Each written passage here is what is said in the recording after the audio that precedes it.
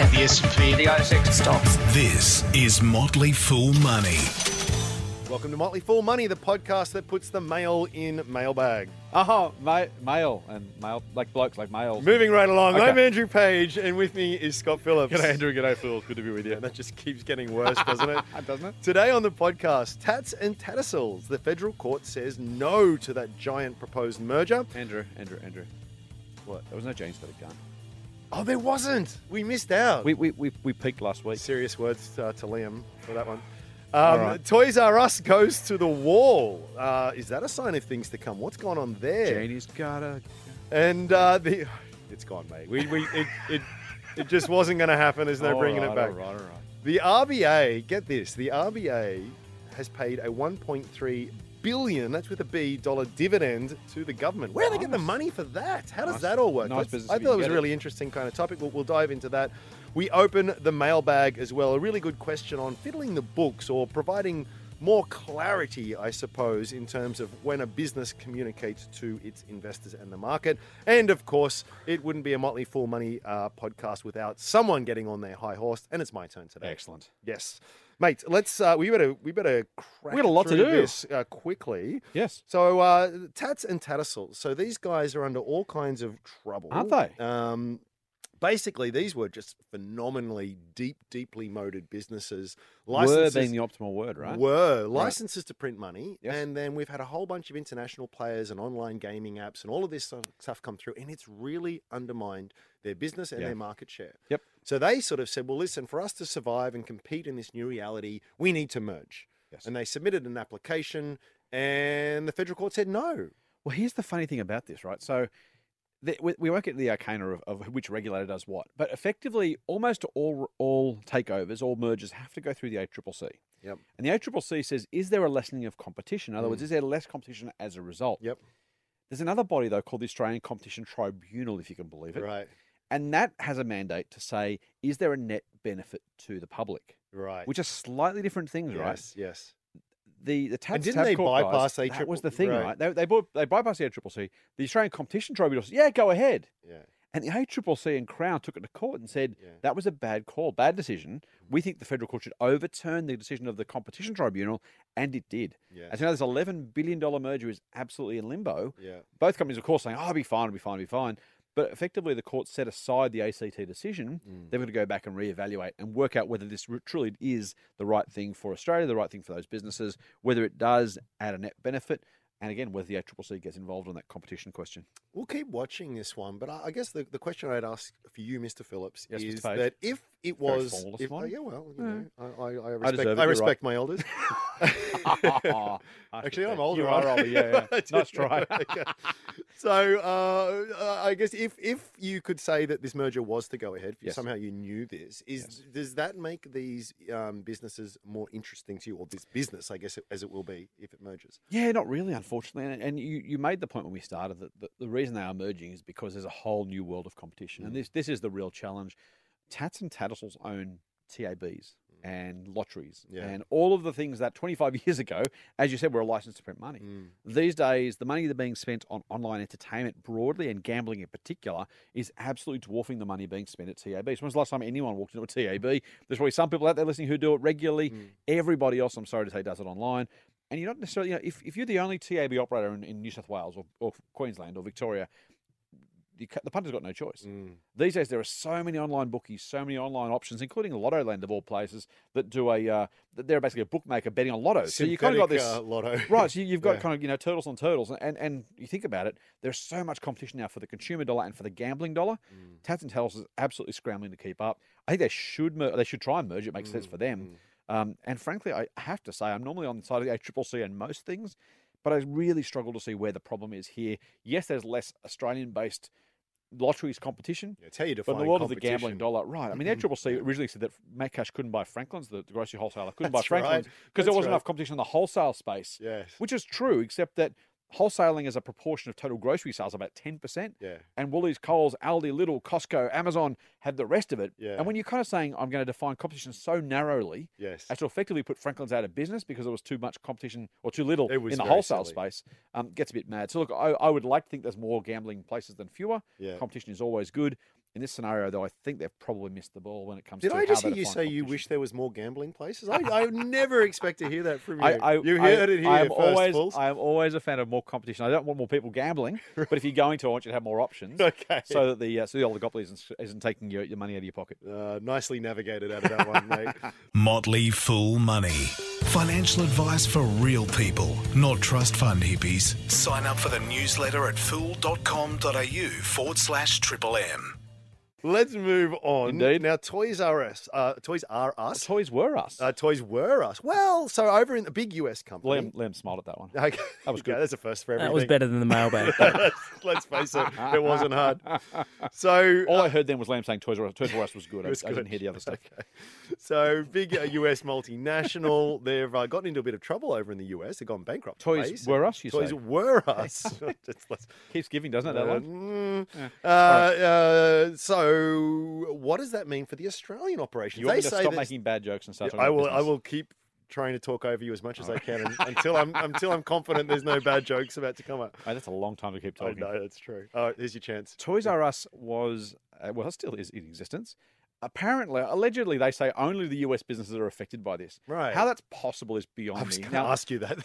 Well, there is a small version of the answer, which is a lot of the Toys R Us stores internationally are licensed stores. Okay. Think franchises effectively. So yep. there are some that are impacted, some that aren't. But they're not liable for the debts of the parent company. Correct, and that's why they're saying there's a difference here. Right. The debts and the bankruptcy protection is all. And that's in what's the on. I head should have office. mentioned as well. Just a very, very large amount of debt that they're correct. having trouble rolling Well, so over. this was the problem, right? So Toys R I'll tell you how this works, and people might think of Myer as I'm talking. There was a private equity mob who bought Toys R Us, floated it back on the market with an absolute truckload of debt. Yeah.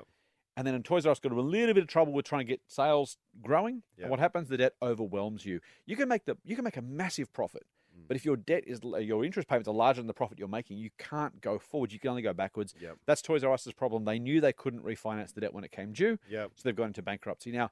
It's not even bankruptcy. In the US, they have a thing called bankruptcy protection. Mm-hmm. So it's a more lenient, believe it or not, the land of the free with low regulation and low wages and everything else. There is a protection for companies who are in or near bankruptcy, which basically allows them to reorganize themselves and get back out into a better trading environment in its current form. Under this bankruptcy protection, they call it. So Gotcha. Chapter 11, people will have heard or read about. Toys R Us is trying to navigate. Basically, what will happen is they'll pay down some debt. They'll have some of that debt forgiven. They'll probably swap some debt for shares, and I would expect they'll refloat at some point on the US exchanges in the relatively near future, with hopefully for them a new lease on life. But that is, it is the perils of debt are so clear there, Isn't it what? The question, of well, course, especially in a retail environment where things are tough, and especially as just to preempt you, I'm sure is that in a retail environment that is undergoing vast structural change. and that's the important part here. So thinking about where the money's going, where it's coming from, Toys R Us had no right to have. You know what? The only reason they've got debt is because the PE guys wanted to have debt. Yeah. Well, it's a great way to extract a bunch of value out of the business, so isn't it? here's the problem: you buy a business for $100. Yeah. You give it debt of $80. Yep. And then you make it pay a dividend of $80 back to you. Yep. I've just got $80 in my pocket. Right. Business is still standing. Right. Well, huge amount of debt Yeah, there now, yeah. but that's not my problem. You buy I've got my you buy dividend. for 100. You take $80 worth of debt. It's a genius. Isn't it great? Isn't that brilliant? Except it doesn't do much for the business. And or society. So You could argue. Myers had that problem. Yeah. Dick Smith's already gone broke. Yeah. They used to say never buy from Kerry Packer. You should never ever buy from private equity either, I would It suggest. seems to be. It's not always the case, but it seems more often than not, doesn't it? Well, that's Toys R Us. Let's Toys were us. Toys were us. Toys might be us again. Toys maybe They keep us coming. again They in the keep coming. future. Real money advice from real people. Not just a couple of dicks with a Porsche. Get more at fool.com.au/Triple M. Riddle me this. So we read in the paper the other day, the Reserve Bank of Australia, our central bank, Yes. gave the government a lazy $1.3 billion. Hey, that's not bad walking around money. Started an interesting chat between us. I thought this is something we could talk about. So the first question is, where does it get this money from? It's the central bank. Does this just print some money up? Is this so-called helicopter money? Is this a for-profit operation? Does the RBA actually make money? And if so, how? And if it does, how on earth? And it made a loss this year, by the way, according to its annual statements. It has $1.3 billion on the balance sheet that it can pay out. And if you keep asking questions, will we have time to finish the podcast? I don't know either. Tune in next week. So the RBA is interesting. It's a government entity, but it's kind of one of those government corporations. Yeah. So you think about like the likes of Australia Post or previously Medibank Private. The governments over the last 30 years have gone through a process of corporatising many of the bodies that work or sit underneath that government ownership. Yep. So the RBA has its own balance sheet, has its own business. It previously was literally just an arm of government, arm of Treasury, frankly. Yep. But by separating it out, making it a separate business, but also then giving it the requirement to pay a dividend to the government when it has the ability to do so, is what the government basically has mandated the RBA with. In other words, it's part of the general running of the government, running of the economy. Yep. When it makes a profit, the government says, hey, you guys can't just keep stockpiling that stuff. Yep. We'd like some of that back to go into general revenue. Okay. This year, that was $1.3 billion That's huge. back to government coffers, despite the fact, by the way, it lost $900 million. So give me some examples of how the RBA actually makes money. I know that it sells our currency expertise, actual physical currency. Correct. So there's places in Africa that have those plastic notes that are manufactured by the RBA. And there's Prince banknotes, you a got bit of a scandal behind that and a separate story there as well. So that's one area of operation, very advanced currency as I understand it. What else? What else do they do? So the biggest role they have, where they make most of their money, is in currency. I don't want to call it trading because that sounds like they're kind of in this kind of FX trading thing that we talk about with people ads all over the place for. But basically, they are buyers and sellers of assets and of currency. And because of the way they work, because of their mandate, they end up making a whole heap of money doing that. Every time, it is a consistently or more often than not profitable exercise, or is it just that sometimes the chips land that way? They're moving. They've got a specific purpose in mind, and sometimes they make money when they do it, and sometimes not. Or is it very much a reliably profitable exercise? Yeah, so they haven't lost money since 2009-10. Okay, so call that 7 straight years of making $1. Okay, that's a pretty good business to be in. Most businesses, would love to have that sort of track record, especially given the dollar value of what they made. The question you're about to ask is, how do they do it? So so they might say, look, the Aussie dollars, and people are saying this at the moment, Aussie dollar's a bit high. We'd prefer that to be lower. Hey, can the RBA do some, what's it called? I was going to say market manipulation, market intervention. I think they call it open market operations. That's open market. So I say, right, I want the Aussie dollar to go down. I've got a bunch of Aussie dollars, so I'm just going to sell that on the exchanges, and that's going to force the Aussie dollar to go down a bit. All right, so here's the thing. When you trade currencies as a punter, you basically say, I'm going to buy the currency that's going to go up. Yep. I'm going to sell the currency that's going to go down. Yep. The RBA effectively does exactly the same thing, but at a much longer scale, longer time frame, and frankly, on a much bigger level. And they make their money by being effectively the ultimate contrarian. So when the dollars, they believe, is too high and cyclically too high, they go and sell those dollars. And so they're waiting until it gets to the very, very top, and they're making a sale at that point. But how do they know? How do they know it's at the very top? I mean, we know the success of most currency forecasters. The RBA's got some special ability? Well, so here's the thing. You don't trade all the way through. Most currency forecasts are trying to say the dollar's 80 cents now. Will it be 81 cents by year end or not? The RBA take a longer term view and say, hey, let's use exchange for a second. When the Australian dollar is buying $1.10 US, as it was, they are going to buy as many US dollars as they can physically buy. But right? Okay. And then when it's 60 cents, they're going to sell as many US dollars as they physically can. And if that takes 10 years, then fine. But what happens if they do that and then it continues to move in that direction? So in waiting for that long-term quote-unquote investment to play out, they can still lose their shirt. Yeah, right? and so that's why they lost $900 million this year. Was actually unrealized losses because the currency went the wrong way. Okay. So don't forget, these guys aren't making a single big bet at one point on a currency. Yeah, sure. What they're doing is they're selling a few US dollars as the dollar gets high. Yeah. And then a few more, and then a few more, and then a few more, and then a few more, and then a lot more as the currency gets higher and higher and higher. Yeah. So and then they're waiting for as long as it takes. And this is actual real currency that's in exist. They're not making up currency real to cash, do this. It's just from or their gold, by the way, sheet. or silver or something else. Okay. So they are doing that. On the way down, they're selling again at the opposite side of the spectrum when prices get really, really low. Yes. And that's all they need to do. And that's all they are doing. And so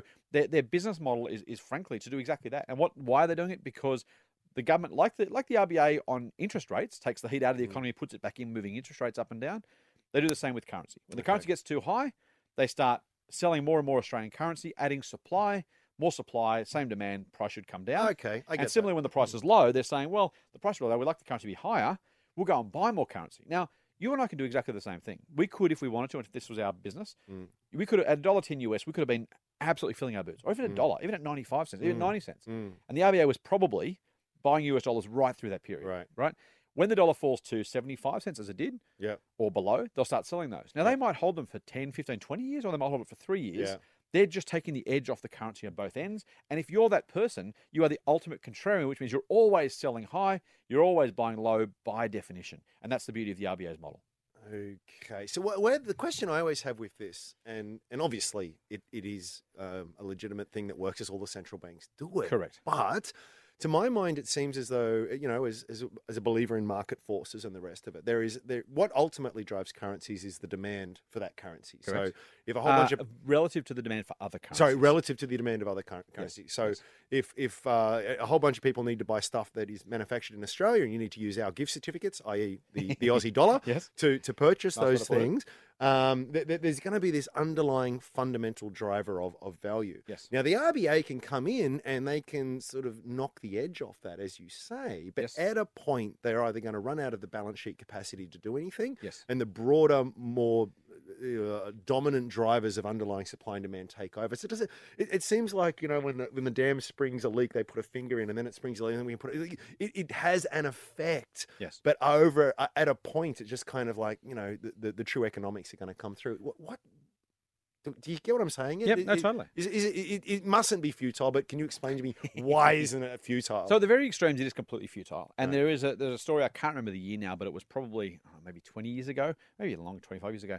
Do you remember the stories of George Soros actually breaking the Bank of England? Yes. That was yeah. exactly the story. There was he basically Okay. bet against the pound, Right. and bet against the pound so heavily and for so long, even the Bank of England couldn't keep up. They just So- ran out of the Yeah, firepower. so there are times when this, you're right, it actually can be the case. And so the RBA is not trying to be absolutist about this. They're simply trying to add supply or add demand when it's necessary, Yep. and when it thinks that the currencies are either very overvalued or very Does undervalued. it at least smooth out the volatility? Basically, Is that- and look, at some point it does take the edge off at the top. If you're putting billions of dollars into buying Australian dollars or selling Australian dollars on any given period of time, that actually does have an impact. It will absolutely blunt that difference. Now, if to an extreme amount of time, to an extreme level, if you're doing it forever and forever, you're going to run out of cash eventually.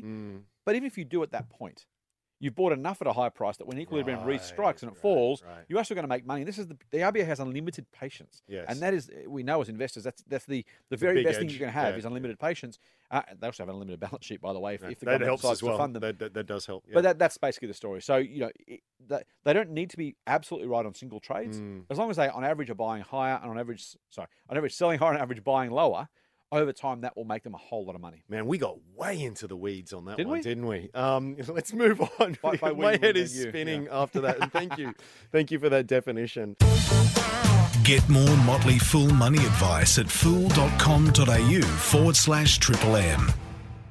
What we have to talk about, mate, is we got a question from John. We did. And thanks On for Twitter? Yes, thanks, John. And he's replied to an article you wrote on Harvey Norman. No, it wasn't one I wrote. It was one on Business Insider. Oh, sorry. Okay. Yep. I need to follow you more closely on Twitter. I see your tweets coming. I'll read that later. Boring. I only say that because it's fair to Business Insider that we give them the credit. I don't want to claim credit for that. Of course. So it's this idea that we have these accounted for profits that are released, but that in many cases, and we've touched on this in various ways in the past, but it doesn't always line up with the cash profits. And they can be, in fact, two very, very different things. And the question really comes down to whenever you see a situation like that, is there big potential for manipulation? Right. Or not just manipulation, but just like, reporting in a way that doesn't really reflect the true underlying economics of the business. Right. And we thought, well, let's dig into that a little bit more. So with Harvey Norman's case, they've got a whole bunch of property. They're the major property owner of large format retail sites in Australia, 15% or so of the market. So they have a bunch of property, and then 1 year that property is worth a little bit more. So they get to book the increase on that, even though they haven't sold it, even though there's no money has changed hands. Is that reasonable? And have I got that right? Right. So this is a story about whether or not companies are doing the right thing by declaring profits and how much in profit should they be able to declare. Are they fiddling the books or is it legit? And there's a couple of different ways you can do these sorts of things. The article was about Harvey Norman, and basically last year Harvey Norman booked $100 million worth of profit, which was purely from just saying, hey, guess what? Our property's worth more. Therefore, we made more money. Did they sell that property? No, and this is the thing. I thought you had to carry it on your books at the lower of cost or market value. Unless your business is in property most significantly. Oh, unless that's the and Harvey Norman has dominant... 2.6 billion. Or used to have about $2.6 billion worth of property on the books. Gotcha. So same as say Westfield, for example, does the same thing. A lot of property trusts do the same thing. Okay. If your business does that as a dominant part of its business, as you have to mark to market to use the parlance. Correct, because it's an investment rather than an asset of the business. Okay, and that's where it's a little bit different. So I buy a retail site for $100 million. Yep. It's worth $150 million next year. Yep. Boom! I've just made $50 million. Even though you haven't spent a cent of it. Well, it's not you can see why the accountants have come up with this requirement, because you do have to account for these things, hence the name accounting. So it's not unreasonable, but then at the same time, a reasonable company, I know Harvey Norman will do this, will give you enough information so you can still work out what the cash scenario is. Correct. Now, there was a rise of $48 million last year. Mm-hmm. I think the year before that, they actually lost money. The property value actually fell over that period of time. And here's what this is the the bad news for our listeners is the reported numbers, the headline numbers, are rarely worth the paper they're written on for most companies. Yep. Not because anyone's being dodgy, just because it hides, or it doesn't hide, it just simply replaces a whole lot of detail that actually matters a whole heap. Yep. Now, frankly, take it this way. If I liked Harvey Norman's business, and they booked a $100 million write-down on their property, and they made a loss that year, just because the property was worth a little bit less. Yeah. It doesn't impact their ability to earn money as an operating business. In other words, they're going to sell the same number of toasters and TVs and beds and sofas and God knows what, regardless of what the property's worth. Now, if I'm buying a business because of that property value, then that's important. If I'm buying it for the underlying operating business, then it's a sideshow. And what I should be focusing on is how much money the operating business made. Right. Now, the flip side of that is something like a property trust where you literally are buying it for the property proper. You're saying, well, how much is that worth? And that does matter to some degree, particularly if you're buying it for the value of the underlying assets. Yeah. So if I'm buying $100 million worth of property, it's only worth 70, that's pretty crappy. If I buy $100 million worth of property, it's worth 150, then I'm pretty happy about that.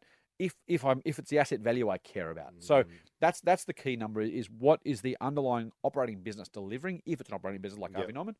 That's what you should care more about. As an investor, that's what you should be looking through those numbers. Yes. To the proper operating metrics. So understanding the business. Funds from operations is what you'd focus on. Yeah, this is a great question from John, because it really is Harvey Norman fiddling the numbers? No, absolutely not. No. But do those numbers help or hinder investors? Not Harvey Norman's fault, by the way. Yeah. But that's where you've got to look and say, let me understand that a little bit better. That reval does not, unless you sell. How are you going? Pretty cool. It doesn't mean more cash in my pocket. It doesn't give me a greater capacity to pay out dividends, right? Correct. And so that's important. Other businesses have underlying or one-off or reported or regular operations or profits. Yes. Again, those situations, you've got to look at that and say, what is management trying to tell you? Are they trying to help you understand the business better? Or are they trying to paper over some cracks, trying to sort of smooth out some things and make it all go away? Yeah. It's really, really important, Phil, as you're listening and reading and to management do their thing. Just think about, what are they giving you? And is that more information or less information than you need to understand the operating performance of the business? Is it helping you say, I get what that business does, how it makes its money, how well it's doing that? Yep. Or is it obfuscating it by saying, well, let's take out that cost and that cost and that cost, and if we exclude all of our costs, the revenue is great. Well, that's not enough, guys. We need to know what else is going on. I think it's a lot to be said too for consistency. So there's a lot of companies that have these sort of statutory measures, but the management use for themselves because they feel it gives a better view of the business. Soul Patts is a classic. They always report this number called regular profit. Right. Iris is another one. They have something they call segment profit. And it's their own definition. And a computer should have management earnings. Yep. And you can look at that and you can kind of scratch your head. But where I will give all of those guys credit is they have reported in that manner for 10 years plus. So it is you can argue for or against it, but it is always consistent, which I think is worth something. And I will say one last thing is when a company highlights the A, way they're consistent, and B, when they highlight those numbers, even though they're less oppressive than the other numbers. Yes. Yep, that's totally a big deal. So if you see a company that says profit was up 40%, but my reported profit is up 100%. Yeah. If they're headlining with the regular profit, the underlying profit, whatever number that is, even though the other one's better, that's they're trying to inform you and tell you straight. Soul Patts, I'm a shareholder. I'll put my hand up for that. But I also will say these guys are very, very good every single year at reporting the regular profit. This year, their regular profit growth was about half of their statutory number. Yeah. They could have absolutely come out and said, look, guess what? Profit's up 100%. Yeah. In the case they did actually, but then they said, but our regular profit, which we normally report, but the headline still actually, up 50%. they led on the headline with the regular profit number, which was impressive. Right. Yeah, that's true. You know what? Very, very quickly, because we are running out of time. Very quickly, let's go on a Soul tangent. Patts is fascinating because it's an investment conglomerate. The way that they report is really interesting. So we had their results out yesterday, as you said, 50% increase in regular profit or thereabouts. Now, these guys own 25% of TPG, which you and I and the rest of the world know has just crashed basically over the last year. Yep. And yet that was a positive contributor to Soul Pat's results. And it's a question that came up a lot, so I thought we'd just very quickly touch on it there, is that you've got a situation here where when you own between basically 20 and 50%, you just aggregate the underlying profit results into your books, and the share price itself has got nothing to do with it. Is that along John's line of thinking? Is that a little bit dodgy? I have to invoke the Princess Bride here, Andrew. Okay. Fascinating. You keep using that word. I don't think that word means what you think it means. There are so many people who think that's fascinating. I appreciate your fascination for it. I share your fascination. I'm not entirely sure our listeners want to hear about associated entities and aggregated profits. But, equity accounting, consolidation methods. There's a bonus episode idea for us. There you go. Hey, tune in, fools. We'll bore you silly with that. No. I'll read out my spreadsheet if you like. I really get you excited. God, you love a spreadsheet. I will answer your question because you asked it, and then we'll move on so listeners don't switch off. Yes, it is really important. There is a definite difference between the amount of a business you own, if you're a corporate entity, so whether you own all, whether you own 50% of it, 20% of it, or less, as to how you're obliged to account for that. And it really does matter. So to your point, even though the value of TPG fell and the profits fell, Soul Pat's got a higher dividend. The profits rose. Profits rose, correct. So, yeah, but the share price fell. But the share price fell, yeah. And Soul Pat's get to claim profit on that, even though the value of their shareholding fell. Yes. Their profits are higher because of the way they... It does seem a little bit, hey, that's not... you own 25% of this company and it's fallen and you're not...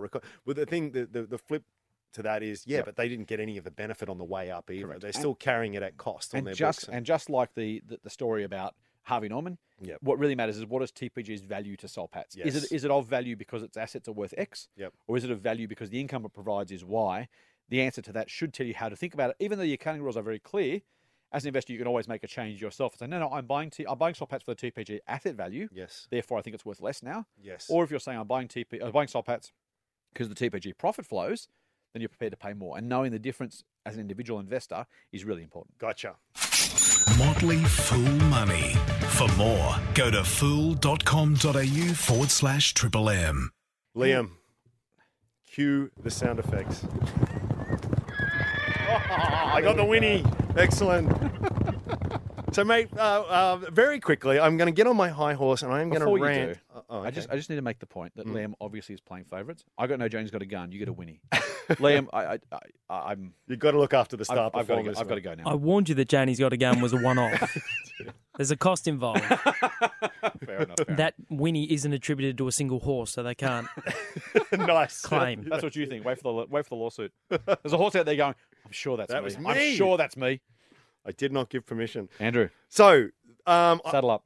Mate, I tell you what gets my goat more than most things is this notion of stop-loss orders. And brokers love to push these things as a way to just basically remove all kinds of risks associated with share market investing. For those that don't know, a stop-loss order is something where I can say, listen, place an order to sell my shares if the shares fall below a certain amount. So shares might be at $1, I'll buy them at $1, and then I'll say to my stockbroker, if they get to 90 cents, sell them.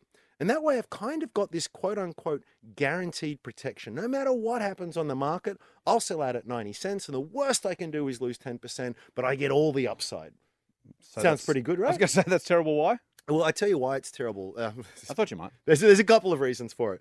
The first thing is it's not a guarantee. They can endeavour to try and sell it, but if there's no buyers there, they can't just create a market out of thin air. So it is far from guaranteed. And when big negative things happen, that will gap all the way down, bypassing your stop loss and it'll offer you zero protections. More importantly, more practical and more common an error is that shares, I hate to be the guy to break this to people, is they're really, really volatile. So you can have the best business in the world that might be $1 and could have every chance of being $10 in 10 years' time, but it just doesn't go up in a nice, neat line. So you get all these situations where you think, right, I'm going to buy this for all the right reasons, thinking long term, and then, a volcano in Iceland goes off and the market happens to fall down and you get sold out. So you get lots of brokerages that you have to wear on that. You get sold out of your position, and really nothing's changed with the business. And all it does is that means that you may have to buy back in at another point, and possibly at a higher one, with all these transaction costs layered in between. So it doesn't really give you that advantage. Yep. So there are obviously situations where people can point to and say, hey, if I had one here, I would have avoided all of this. And that is true. Yep. But you have to look at these things on aggregate. The reason why the brokers push them so strongly, not to sound like a cynic, is because they make their money on brokerage. And the more they can encourage you to trade, the more money they are going to make. Surely not. The person who buys shares and pops them in the bottom drawer is a stockbroker's worst client. They do not like that kind of person because they don't make much money for them. So all I can say, fools, look, there is no way to guarantee to remove all of your risk. And, these things tend to do more damage than harm. More damage than good in the long run. That if it sounds too good to be true, it is. Don't waste your time with them. Your far better protection is just doing a bunch of due diligence and having a very, very good understanding of what it is you're buying. I'm going to very quickly jump on the back of your high horse. We'll ride to a horse for a second. Okay. Only to say Amazon has gone from a split adjusted price of $3 to about $1,000. Call it a 300x increase among friends. Yep. And I don't know exactly how many times. If I'd done a little bit of research, I knew you were going to talk about it, I would have done the research, but I haven't. What I do know is it fell by more than 10% on many, many, many occasions during its life. Dozens and dozens, if you think about it, if it fell from $4 to $3.60, you would have been stopped out. Yep. If it fell from $5 to $4.50, you were stopped out. If it fell from $190, you were stopped out. If it fell from $400 to $360, you were stopped out. On the way to $1,000, the volatility you bore as part of that owning those stocks what delivered you a 300x return. If the company's worth owning, the volatility is irrelevant. If the company's not worth owning, then don't own them at all. Don't worry about the volatility. There's no point owning a crap stock and being stopped out at 10%. It's so insane. Like, if honestly, if the business is unchanged and you liked it as much as you did before, you've now got it 10% cheaper. If anything, you should be buying more of it. It makes no sense whatsoever. Stop wasting your time. Wrap us up. Okay, thank you very much. We've only gone about 10 minutes over time here today, so that's pretty good. The good thing is we're being paid by the... Oh, no, we're not. No. Do you get paid? No. What? Liam? Well, that almost wraps it up. Before we go, don't forget, it actually does wrap it up. Indeed. Well, I've got to put the plug in first. Okay. You can subscribe to the Triple M Motley Fool Money podcast through iTunes and your favorite Android podcast app. Or you can go to fool.com.au/Triple M. That's it for this week's Motley Fool Money. Until next week, Fool on. Fool on. Triple M. Hey! The Motley Fool and people appearing in this program may have positions in the companies mentioned. General advice only. Please speak to your financial professional to understand how it may pertain to your situation. Subscribe to the free newsletter at fool.com.au/Triple M. The Motley Fool operates under Financial Services Licence 400691.